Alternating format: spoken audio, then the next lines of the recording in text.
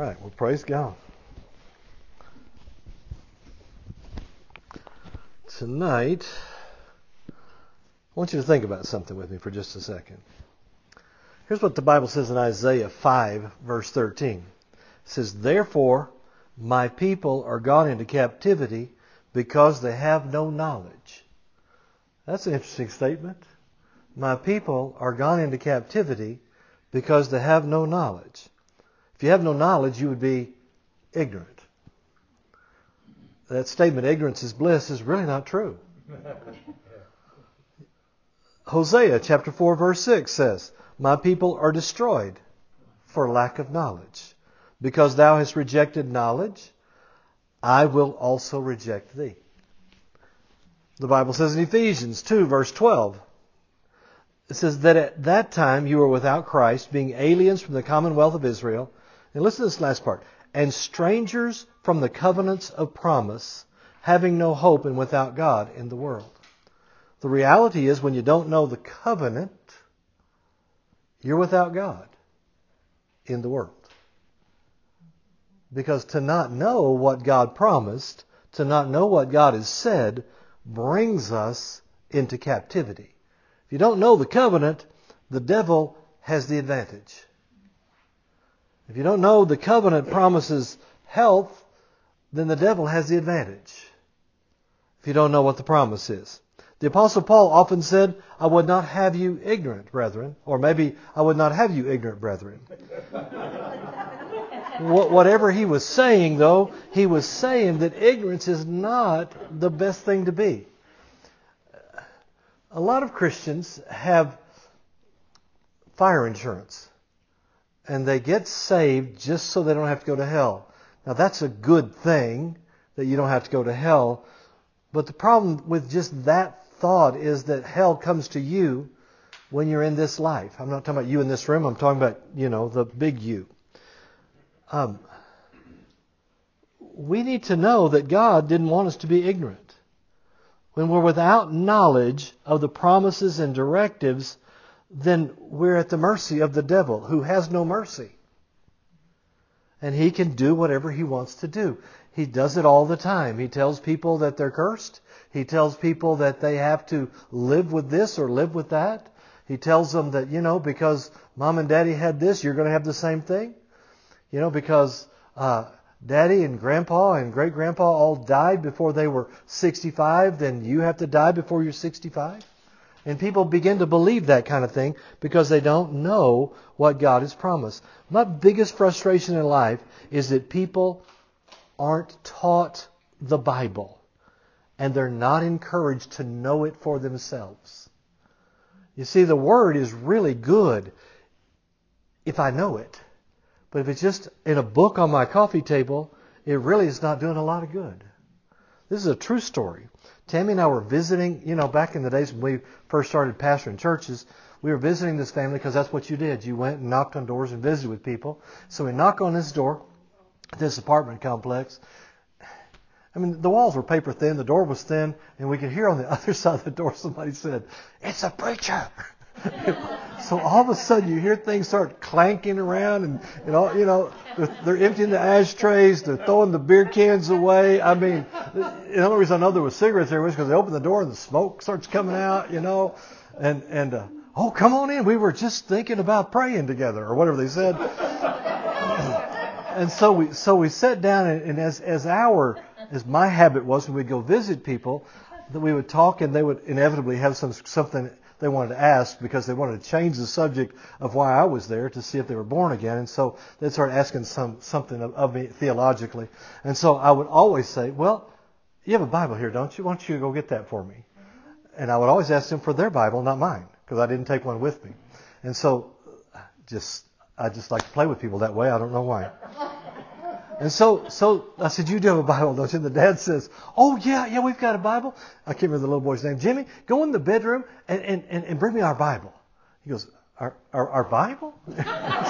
He said, you know that big book that we always read from. And he said, "Oh, okay." So he runs in the bedroom and he comes back and he brings me the Sears catalog. That is a true story that really happened to us. I'm always frustrated that people don't know what the Bible says. The devil has taken them for everything they have because they don't know what God promises. There's been this teaching that's been very prevalent in times recently about that God's grace for Christians, and it says that God has done everything and there's nothing else that you need to do. All you got to do is just wait for Jesus to come back. And you will be okay because God does it all and you are entitled to an easy life because grace got it all. But you walk down the aisle and you either got baptized or not because you may or may not have felt like it. And then what happens is when things aren't easy, people give up on God. They begin to blame God because they weren't taught what the Bible really says. Let me say this. What God leaves up to us, we can't leave up to Him. What God leaves up to us, we can't leave up to Him. As I said, many people think all they got to do is walk the aisle and be baptized, and that's all there is to Christianity. But the Bible teaches us that there's a whole lot more to Christianity than that. All right? The Bible says in 4 different places that the just live by faith. They live by faith. That means that we deport ourselves in this realm of faith. There will never be a time in a Christian's life when we don't have to operate in faith. We live by faith. That means the kind of faith that was involved that got me born again is the way I'm supposed to live every day. That's a part of my life. It means our salvation experience was the introduction into the life of faith. It wasn't the destination of the life of faith. We live by faith every day. It means the rest of our life with walking with God will make about as much sense to us as getting born again made sense to us. It didn't make any sense at all. How could believing in this man that died 2,000 years ago, how could that guarantee my future in heaven with God? Doesn't make any sense. Walking by faith doesn't have to make sense. I don't have to understand anything. All I have to do is believe what God told me to do. That's just, the Bible never says that we walk by understanding. We have to have knowledge, but we walk by faith. We have to believe what God has said. We have to know what the Word says. See, we don't live by our feelings. We don't live by our felt needs. We live by what the Word says. People are confused, and they think that everything that happens, now that I'm saved, everything that happens is somehow the will of God for my life. Let me ask you this question. When you overslept and were late for work, and you got chewed out, was that the perfect plan of God for your life? No, that wasn't the perfect plan of God for your life. You made a decision somewhere along the way to stay up too late, to hit the snooze, or whatever happened. And the fact that the dog got out because you left the gate open, is that somehow the plan, the perfect plan and will of God for your life? No. And when you were yelling those bad words at the dog while he was running off, was that the perfect will and plan of God? Well, no, that wasn't the will of God. When you said, honey, we're out of cornflakes, is that the will of God for your life? No, those are choices that people make. God can use anything we give Him, but He is not the cause of everything we experience. We need to know, what did He say? What did He promise? What do I need to submit to? But what do I need to resist in life? Because not everything that comes down the pike is the will of God. The Scripture says this in Deuteronomy chapter 30. This is out of the Good News Translation. The Lord said, today I'm giving you a choice between good and evil, between life and death. Notice, today I'm giving you a choice. God didn't say, today I'm making this happen. From this moment forward, everything that happens to you is good. No, He said, I'm giving you a choice. He said, I am now giving you the choice between life and death, between God's blessing and the curse, and I will call heaven and earth to witness the choice you make. Choose life. You see, it's our choice that brings life. It's our choice that brings the curse. We get to choose those things. Now, I'm going to tell you, when you choose life, The devil will do everything that he can do to get you to give up on that choice. I mean, and you know that's true. He will do everything he can. He will try to tell you the word doesn't work. He will do to you exactly what he did to Eve in the garden. He'll come up to you and he will say, "Has God said? Did God really say that? Did he mean it though?" That was for Jesus. And he'll do everything he can to get you to doubt the Word of God. We must make choices. And when it's our choice to make, God won't make it for us. This is really good, huh? My decision doesn't save me. Only God can save me. God is the Savior. But my decision gives God permission in my life. I choose. See, He will never violate my will regarding anything. My personal salvation is my choice. Now, in the prophetic sense, He's going to do a lot of things in opposition to people's wills. Prophetically speaking, when we're talking about the end times, a lot's going to happen, and people are going to be mad, and the Scripture teaches us in Revelation, and they're going to blame and curse God when it does. He'll violate their will. But I'm talking about in my personal life, God will never violate my will. All right? God cannot make you get saved. He will not make you make the right decisions. Now, He'll even tell you what the right decision is. But you still have to make the decision. And I know in this room, some of us have made decisions in our lives that we know we were opposing the will of God. And we got through. It was bad. And we said, "Well, I didn't know." Let me just say something. When you stand before God, you're not going to be able to say, "Well, I didn't know." Because He's going to know that you know. Because He knows all of those things. I heard of a guy who worked at a factory and he said, since we've been strictly following all the safety rules here at the plant, it sure seems that is causing God not to take as many home as He did before. When we start making a choice to do what He says, it makes a difference in our lives. So for several weeks we've been talking, not several weeks, for the last couple of times, we've been talking about the supernatural. I know this, that in this room, some of us need God to move in a supernatural way. There are things that you need God to do that only God can do, but the reality is you have to choose them. And here's the secret. Jesus was coming off the Mount of Transfiguration. He's coming down. The disciples are down at the bottom, and they've been trying to cast a demon out of a guy. And they couldn't get it out. They tried and tried. They couldn't get it out. Jesus comes down, and this is my paraphrase. Jesus says, "What's going on here?" And they said, "Well," the guy says, "My son had a demon. Your disciples couldn't get it out." And Jesus said, "How long has he had it?" He said, "Since he was a boy." And throws him in the fire. It does all these terrible things to him. And he starts describing this bad thing. But then the guy says, this is the amplified version of Mark 9:22. He says, "But if you can do anything, have pity and help us." Have you ever prayed that prayer before? Maybe not those exact words, but prayers like that. Have you ever prayed that? "Oh God, if you could just do something here. If you would just help me, I would serve you the rest of my life. If you could just do something here." The guy actually says to Jesus, "If you can do anything." God, if you could do anything. I love Jesus' answer to him. He says, and Jesus said, "You say to me, if I can do anything? If you can believe, all things are possible to him that believes." Now that was Jesus' answer.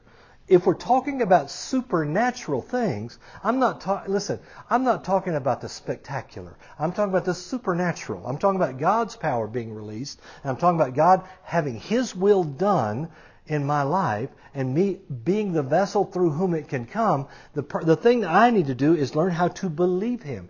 Jesus said all things are possible to him that believes. We started talking about the impossible things the last couple of times. Things that are impossible. I mean, when Jesus left this planet, when He ascended to heaven, He gave the church an impossible commission. He said, "Go into all the world and preach the gospel to every person." Everybody. He said, "I want you to change the planet." The disciples in those days, they didn't go, "Well, Jesus, that's impossible." They just believed him. And they went to work and they believed they could change the world. They were accused one time of turning the world upside down. The church today ought to be accused of turning the world right side up because our world is in desperate need of the gospel of Jesus Christ. When we're assigned to these impossible things, or when these impossible things we're facing them, many Christians just give up because it seems like we can't do anything. And the reality is, in our ability, we can't do anything. The one thing we can do is believe. What the Bible calls us what? It calls us believers. Believers. Flies fly. Walkers walk. Runners run. Believers believe. That's what we do. It is in every single one of us. The day we said, Lord Jesus, come into my heart, we became a believer. And we believed enough on that day. Listen, I don't know if you realize it or not, but on that day, you had enough faith to wipe the slate clean of every sin that you ever had committed, are committing, and will commit. For Christians to say, I just can't believe, that just is not true. You can believe. You're a believer. You're a believer. The problem we have is we just haven't been fed the right kind of information. And we've been told that we can't do that. The devil has told us that. The man said, if you can do something. And Jesus said, if I can do something. See, all things. Some things are impossible with man. But Jesus said, there's nothing impossible with God. Nothing. And all things are possible to him that believes. Man, I really like that. For the impossible to become possible, we must be actively engaged in believing God right now. Not having believed God yesterday, believing God today. Man, the right now kind of believing. Last time we talked about that for the impossible to take place in our lives, first thing we got to do is we got to take control. Listen, you're not going to defeat the devil in any area until you take control. You got to take control. We have to be like David was with Goliath. When Goliath was threatening him and when Goliath was making all the rules, we need to say, no, those are not the rules. Here are the rules.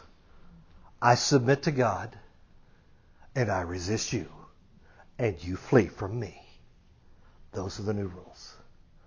See, we need to be aggressive in that. We've got to believe. Billy Graham tells the story that early in his ministry he arrived in a small town and he was going to preach a sermon. He needed to mail a letter, so he asked this young boy where the post office was. All right, so the boy told Dr. Graham where it was, and Dr. Graham thanked him, and he said, you know what, if you'll come to the Baptist church this evening, you can hear me telling everybody how to get to heaven. And the little boy said, I don't think I'll be there. And Billy Graham said, you won't be there? And he said, look, you don't even know how to get to the post office. We got to be able to find out what does the Word say and do what we're supposed to do with it. All right. So in addition to taking control, we got to take authority. When you understand spiritual authority, you can take control. See, we got to know that we have authority over the devil, over every demon. We have authority. No matter how high-ranking the demon is, you have authority over it. I'm absolutely convinced tonight. We have this little granddaughter. She is in kindergarten, and she believes she is the boss of the world. And she thinks she can give orders to everybody, and they should obey them. I'm going to tell you something. She is not afraid of the devil because she knows he's supposed to obey her, just like you are. We need to know the littlest girl has authority over the devil in the name of Jesus. If we understand the authority we have, we'll never have to fear again. We'll never have to say we can't do it again. We've got to know we have authority. We've got to know something. We thought, but if Jesus defeated the devil, he's a defeated foe. Why do we have to take authority over him? I thought it was finished. Well, the work of redemption was finished at the cross. Jesus conquered the devil. I love Colossians 2:5. It says, "And having spoiled principalities and powers, He made an open show of them openly, triumphing over them in it," in the cross. The devil stands no chance against Jesus' cross, against His blood and against His name. But the power, the authority must be invoked by believers. That's why the Apostle Paul said, "Fight the good fight of faith. Lay hold on eternal life, whereunto thou art called, and hast professed a good profession before many witnesses." Jesus defeated the devil. It's our job, though, to enforce what Jesus did. Amen. The devil will come over and over again and tell you it didn't work and that he has power. Oh, by the way, he does have power. Not enough to overcome the blood. And not enough to overcome what Jesus did on the cross. The devil, he's the god of this world. The Scripture calls him the prince of the power of the air. He'll continue to do all that till the second advent of Jesus. But the authority is to the believer. And it's only available to those who appropriate it by faith. That's coming to the place in my life where I say, the Word says it. I believe it. And right now, in the name of Jesus Christ, go. But what if he doesn't go? He's going to go as long as you believe him. And you continue to say it. And you continue to stand on what God has said. You see, Jesus overcame him. He is the God of the world, but He's not the God of Randy. He's not the God of you. We have to choose it. Authority over the devil is only available as we appropriate it by faith. He still has the power and the authority to steal, to kill, and to destroy. But only those who are born into the family of Adam, but have not been reborn into the family of Jesus. We have authority over him. Jesus said, "Behold, I give you power to tread on serpents and scorpions, and over all the power of the enemy, and nothing by any means shall hurt you." Now here's what he said. He said, "Behold, I give you power." The word power here is the Greek word exousia, which means authority. It means delegated authority. He said, "I have authority, and I'm giving you authority over all the power of the enemy." Jesus gave us authority over all the power of the enemy. So we have to learn to take authority. It's one thing to know it here. We've got to know it deep in our spirits. I have authority over the devil. Now, if I don't enforce it, he's just going to come and do what he wants to do. But I have to enforce the authority. Now think about this. This is a great passage we're going to read. Lots of verses here. 1 Kings chapter 18. Verse 30. And you know this story, but I think it's real. This is how we're going to take authority over the devil. This is a great picture. It says, "And Elijah said to all the people, 'Come near unto me.' And all the people came near to him, and he repaired the altar of the Lord that was broken down. And Elijah took 12 stones, according to the number of the tribes of the sons of Jacob, unto whom the word of the Lord came, saying, Israel shall be thy name. And with the stones he built an altar in the name of the Lord. And he made a trench about the altar as great as contained 2 measures of seed. And he put the wood in the altar. And he cut the bullock in pieces and laid him on the wood and said, Fill 4 barrels with water and pour it on the burnt sacrifice." Now it's interesting to me. He says, fill 4 barrels with water and pour them on the burnt sacrifice. He's already calling the meat burnt.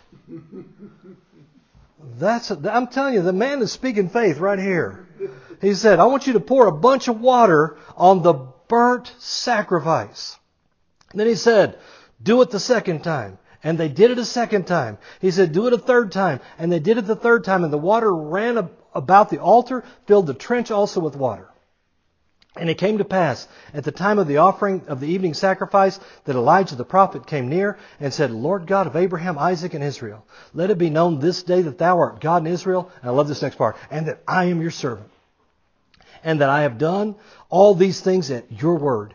Hear me, O Lord, hear me, that this people may know that you are the Lord God, and that you have turned their heart back again." And the fire of the Lord fell and consumed the burnt sacrifice, and the wood, and the stones, and the dust, and licked up the water that was in the trench. And when all the people saw it, they fell on their faces, and they said, "The Lord, He is God. The Lord, He is God." Now you know this story. Elijah Man, he has taken authority over the king of Israel. He's taken authority over the prophets of Baal. There are things we're going to learn from this tonight that's going to teach us how we can take authority. The Old Testament is great. The Old Testament is basically the gospel concealed. The New Testament is the gospel revealed. And in this passage, we can see some wonderful things. I want you to look at this. Before this happened, Elijah prophesied that it would not rain in Israel for 3.5 years. I mean, he went to the king, to Ahab, who the Bible calls the most wicked of all the kings of Israel. He goes to Ahab and he says, it's not going to rain again until I say. That is a bold prophecy. It's not going to rain again until I say. Earlier in that very same chapter we read out of, Ahab runs into Elijah. And Ahab looks at Elijah and he said, oh, here you're the one who's caused all this trouble in Israel. All he was doing was speaking the word. He just spoke the word to him. And I love Elijah says, no, I'm not the one who caused the trouble. You're the one who caused the trouble. He said, I'll tell you what, let's do today. Let's find out whose God is God. You go get you your 400 prophets of Baal. You have them meet me on Mount Carmel. Now wait a minute. He's in charge, isn't he? He's not letting the prophets of Baal make the rules. He said, you go get them and you meet me on Mount Carmel. And they prepare their sacrifice. I'll prepare my sacrifice. And we'll see whose God is God. Because the God that answers by fire, that is God. I mean, the guy is all about being in charge here. He is not allowing the devil to make the rules. I mean, he just said, that's what's going to happen. He challenges him. He took authority. Now, here's how Elijah took authority. This is how we're going to take authority. Number one, he took authority by making a decision. You've got to decide. If you're going to take authority in the Spirit, you've got to make a firm decision. It says this in verse 21 of that chapter. Elijah came to all the people and said, how long will you halt between two opinions? How long will you be undecided? If the Lord be God, follow him. But if Baal, then follow him. And all the people answered him, not a word. Elijah was sure. He knew who was God. We must choose the word of God and choose it no matter the circumstance, no matter what it feels like, no matter what it looks like. If we're going to have authority, we're going to stand on what God said. We've got to choose it. You'll never have authority over the devil as long as you're not sure. Listen, the devil, I don't know if I said this in here before or not, the devil is like a horse. Have you ever ridden a horse? If you've ridden a horse and you're afraid of it, a horse knows if you're afraid of it. And he will lead you instead of you leading the horse. I mean, you get on the back of a horse, you better know that you're in charge. And if you know you're in charge, he'll go where you tell him to go. He'll do what you tell him to do. But if you're not, he's not going where you want to go. Especially if you want to go down some steep incline. But the devil, he knows if we mean it or not. Too many Christians are halfway in the world, halfway in the church, and wonder why it doesn't work and why they don't get results. They live one way and they think they get the other way. It's not about, I bind you, devil. It's about taking a stand. And you dig in and you understand. Listen, he took authority because he got offensive. I love Elijah. He got offensive. You'll never have authority over the devil if you're always on the defensive. I love it. Elijah made the rules. He told them what they were going to do. He engaged the enemy. He called them out. As long as we're on the run and trying to get away from the enemy's attacks, we're not going to be able to take authority. But when we decide, I'm finished running, I am sick and tired of being sick and tired, I'm going to stand for the kingdom, I'm going to stand in authority, I am not running from this. He took authority because he had confidence in the Word of God. Listen, he wasn't arrogant. He was confident. I love in verse 36, he said, let it be known this day that I have done all these things at thy word. He said, I want everybody to know something. It's because God's word is true. His actions were the result of having heard and obeying what God told him to do. He was so confident. when those prophets of Baal, they got out there and I know you've read this story many times, but they have their cow on the altar and it's all cut up and they begin to cry out to Baal. Elijah was so confident, he began to make fun of them. He hadn't had a fire yet either. Now, he hadn't started calling for one either. But he started making fun of them. The Message Bible says in verse 27, by noon, Elijah started making fun of them. Taunting. Call a little louder. He is a God after all. Maybe he's off meditating somewhere or other. Maybe he's got involved in a project. Maybe he's on vacation. You don't suppose he's overslept, do you? He needs to be waked up. The King James Bible says maybe he's pursuing. That means maybe he's on the toilet and can't come right now. I mean, Elijah is just making fun of these guys. And they're cutting themselves and putting their blood on the altar. And I mean, he is so confident. He is so much the aggressor here. He's not in defense of, he's not having to run back from anything. He is pursuing God with everything he has. And he is making fun of those guys. I mean, he was taking it to them. He took authority by knowing who he was. You're never going to stand against the devil as long as you feel like you're inferior. As long as you feel like you are the one who's no good. Here's what he said. He said, Lord God of Abraham, Isaac, and Israel, let it be known this day that thou art God in Israel and that I am your servant. He said, let them know. You're God, I'm your man. You got to know who you are in Christ to take authority. As long as you think you're no good and you're some worthless worm of the dirt, the devil isn't afraid of worms of the dirt. But he is afraid of the Word of God. As long as you think you're a sinner, you're not a sinner, you're a saint. Most of all, Elijah took authority by knowing the source of the power that backed him. He knew that our God is the only one who could answer by fire. He took the rocks and he stacked them up. He took the wood. He put the animal. He poured the water on there. I mean, can you just imagine 12 barrels of water running over and over, filling up the trench? And now you're going to ask God to rain fire down? He knew the power had to come from God. He did all those things in the natural, but the power had to come from God. It wasn't enough just to believe for power. He did what God instructed him to do. He put himself on the line, and God was his only answer. And God answered him. I love it. He said, okay, now, whose God is God? And they're all, your God is God, because he answered by fire. Remember, we read this passage. Jesus said, behold, I give you authority or power to tread on serpents and scorpions and over all the power of the enemy, and nothing by any means will hurt you. We have authority over the devil. We have authority over the devil. We've got to make sure we understand that. Here's what it's like. Have you ever been in a traffic intersection where the signal went out and there's a policeman in the middle of the intersection? He comes and he stands there, and a big old truck is coming to him. He's got a whistle in his mouth. He blows the whistle and holds his hand out. What does the truck do? It stops. Can he stop a truck? Not physically. He has authority to stop the truck. He knows the whole government is behind him. The truck driver knows if he runs over that policeman, he may get away with it for a few moments, but he's going to have lots of other policemen to deal with in a few minutes. He has authority. Not power. He doesn't have the power to stop the truck. He has the authority to stop the truck. Jesus said, behold, I give you authority over all the power of the enemy.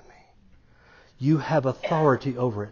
I love the verse of Scripture. Jesus said in Ephesians 6:10, he says, finally, my brethren, be strong in the Lord and in the power of his might. Finally, my brethren, be strong in the Lord and in the power of his might. The little phrase, be strong, the Greek word is endunamao. The root is dunamis, which means miracle power, explosive power. The little beginning N, the prefix N, says in miracle explosive power. It's talking about explosive power that's being deposited into some type of a container or other type of receptacle. You are the receptacle that God pours the miracle power into. Amen. You're that receptacle. He says, be strong in the Lord. This explosive power is only available in the Lord. That's pretty good news, because the Scripture says we are in Christ and He is Lord. Explosive power in the Lord. It says, be strong in the Lord in the power of His might. The word power here is the Greek word kratos, which means power that is demonstrative, eruptive, and tangible. It's not talking about intellectual power. It's talking about manifested acts of power. It's talking about us being the receptacle for it. In the power of His might, the word is ishkus. It conveys a picture of a strong man who's maybe a bodybuilder, a mighty man. It's the kind of might that can only come from God. That's the authority we stand in. He pours miracle power in us. We're backed by Him. We can hold our hand out and say, stop to the devil. That's why 1 John 4:4 says, you're of God, little children, and have overcome them, because greater is He that is in you than he that is in the world. We have authority. We're going to take a stand in authority. Jesus said, these signs shall follow them that believe. In my name, they'll cast out devils. We have authority over every demon spirit. Do you know something? Not one time in the entire New Testament is the church ever told to pray that God or Jesus would do anything about the devil. It's not our job. Oh God, please stop the devil. Remember I said a while ago, we can't, what God has called us to do, we can't expect Him to do for us. We're the ones who bind the devil. We're to do something about the devil. Man, we have authority. We don't pray about the devil. We remove the devil. Resist the devil. He will flee from you. We have to have authority. We stand in it. It is our authority. The victory is ours because we take control and we take authority. In Jesus' name. Amen? Let's pray. Amen. Father, tonight, I thank You for authority that we have in Jesus' name. I thank You, God, there is no demon in hell that has authority over the name of Jesus Christ. I thank You for that song we used to sing. The blood has never lost its power. Lord, I thank You that every demon, every wicked spirit trembles at the name of Jesus. Lord, I pray You embed in our hearts, our spirits, the truth of the reality, who we are in Christ, that we are Your ambassadors in this world, and that we can take Your authority. We can stop the devil. We can release the kingdom. Father, we give You praise in Jesus' name. Amen.